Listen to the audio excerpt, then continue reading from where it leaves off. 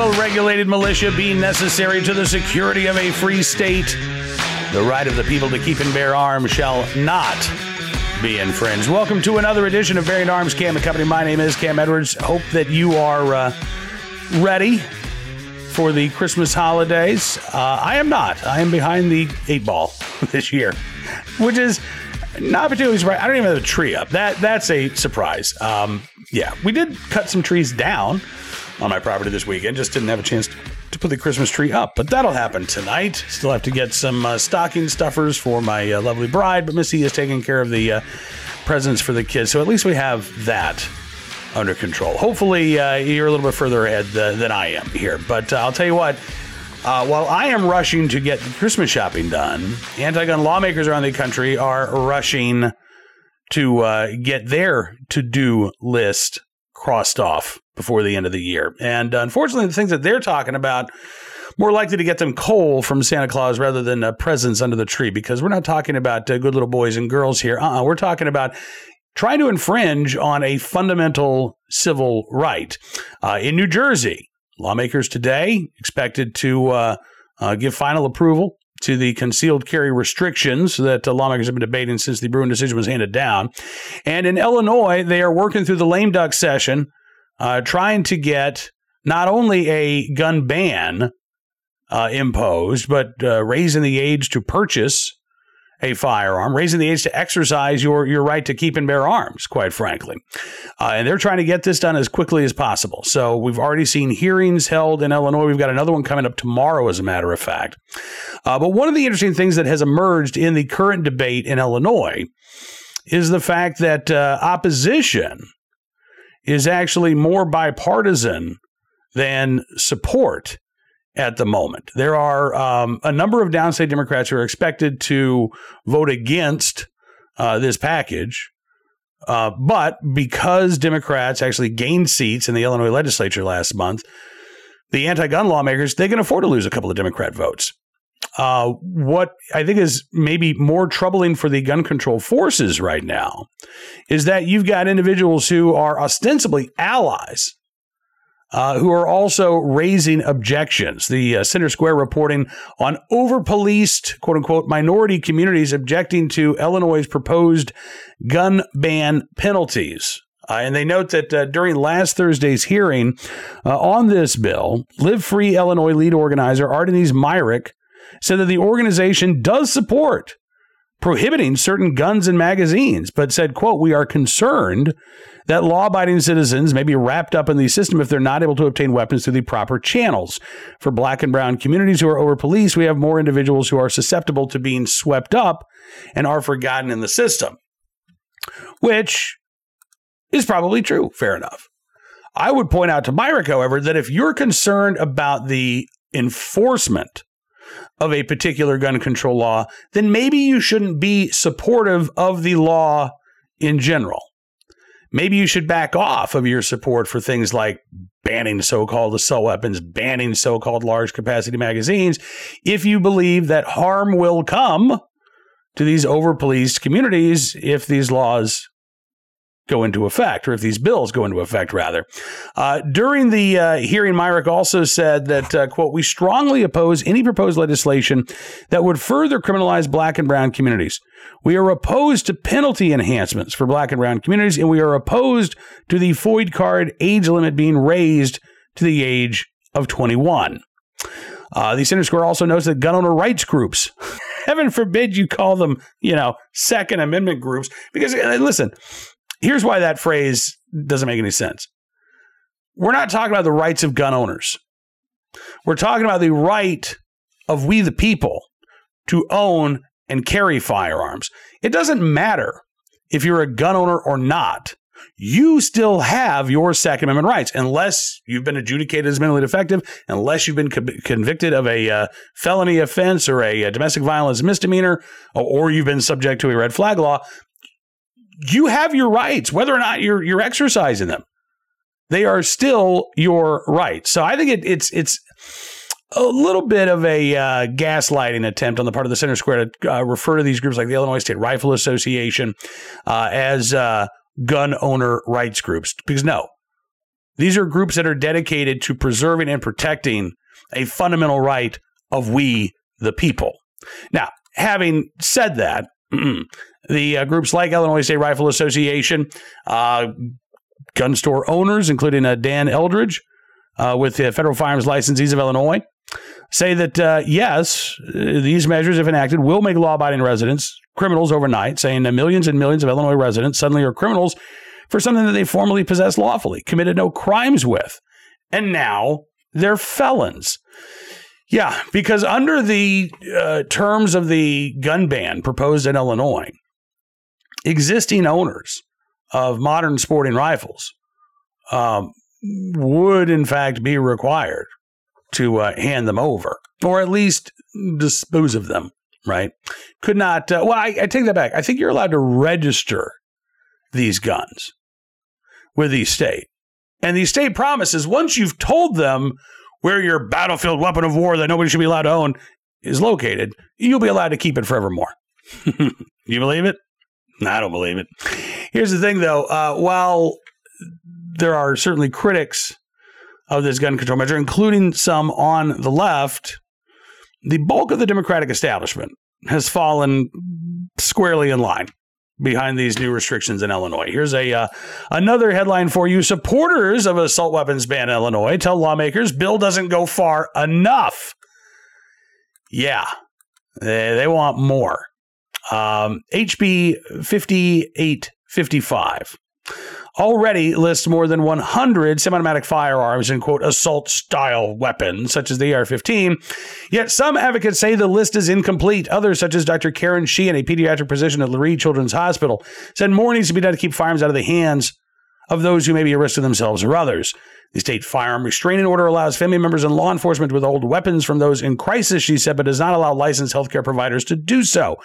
Bill 5855 expands the temporary restraining order to 12 months, up from 6, and creates the Commission on Implementing the Firearms Restraining Order Act. She said at a hearing last week, quote, "This is important because as clinicians, we may know that a patient may be at risk before the family member does." And what do you propose to do about it, Dr. Sheehan? You decide that somebody's a danger to themselves or others. Police don't know about it. Family doesn't even know about it. But you've decided that someone is a danger to themselves or others. So what do? Do you invoke the civil commitment law in the state of Illinois? Do you make sure that these folks get treatment until they are no longer a danger to themselves or others? Hell no! Let's just take their guns away. That's what red flag laws do. So, according to what Sheehan is proposing, mental health professionals should be able to say, hey, this person is a danger to themselves or others. Let's take their guns away, and that'll solve the problem. What mental health professional would ever honestly believe that? I mean, besides Dr. Sheehan, I suppose. What is the point? What is the point of declaring that somebody is a danger to themselves rather than saying, you know what, we're going to take this one object that you may or may not even own. We're going to take your ability to legally own those things away from you. We're not going to give you any sort of mental health treatment. We're not going to ensure that, you're getting counseling, maybe your medication. We're certainly not going to put you in an institution until you're no longer a danger to yourself or somebody else. In fact, we're going to give you access to knives, pills, rope, gasoline and matches, anything you want, including any firearms, by the way, you might be able to illegally obtain while you're out, not getting treatment for your dangerousness. What, again, is the point of this? Other than to allow anti-gun lawmakers to say, look, we did something. We did something. And they can even proclaim this is valuable, right? This is going to be a valuable life-saving measure, even though there's no evidence that that's the case. Red flag laws, as I've talked about at Bearing Arms before, time and again, in my opinion, not only are they gun control legislation masquerading as a mental health bill, but they take us further away from what we really need to be doing here when it comes to individuals who are a danger to themselves or others.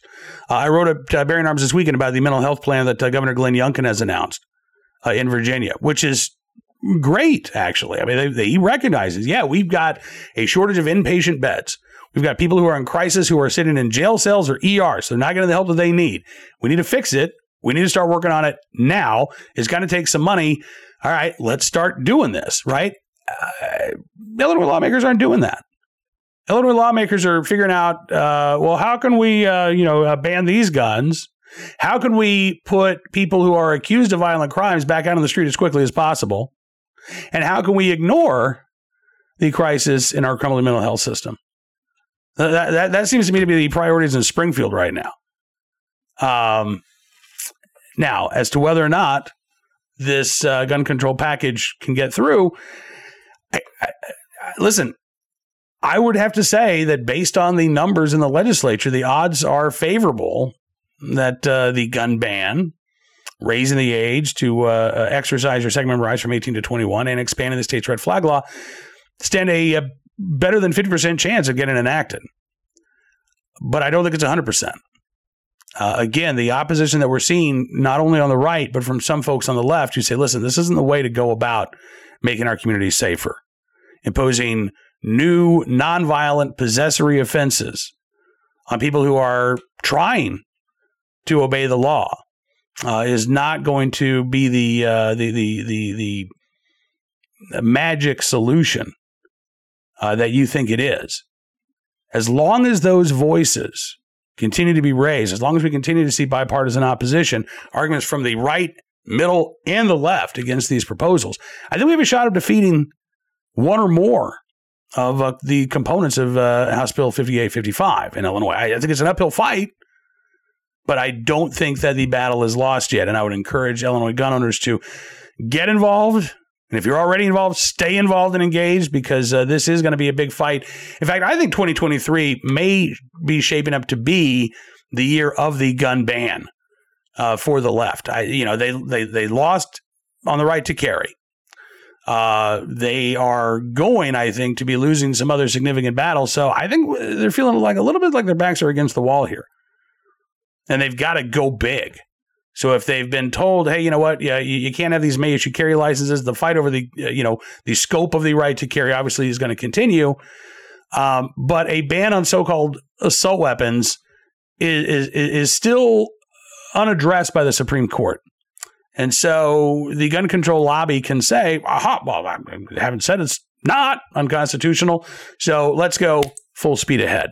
And again, I think we're going to see this in Illinois, may see this in Washington State, where, again, we're hearing talk about a ban on so-called assault weapons. Governor Lamont in Connecticut wants to expand that state's current ban on modern sporting rifles to, again, encompass those that are currently lawfully owned.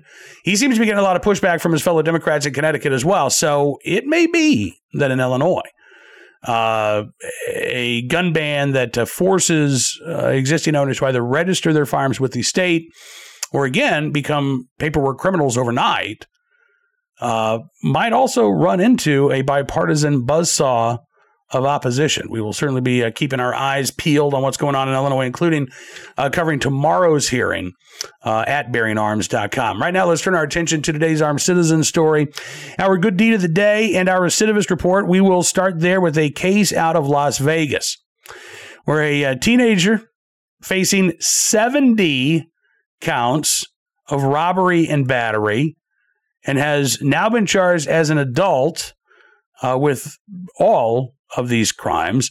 Demaja Lofton was in Las Vegas Justice Court last Thursday morning for an initial appearance where the 70 felony and gross misdemeanor charges were read to him. Right now, he's being held on $150,000 bail.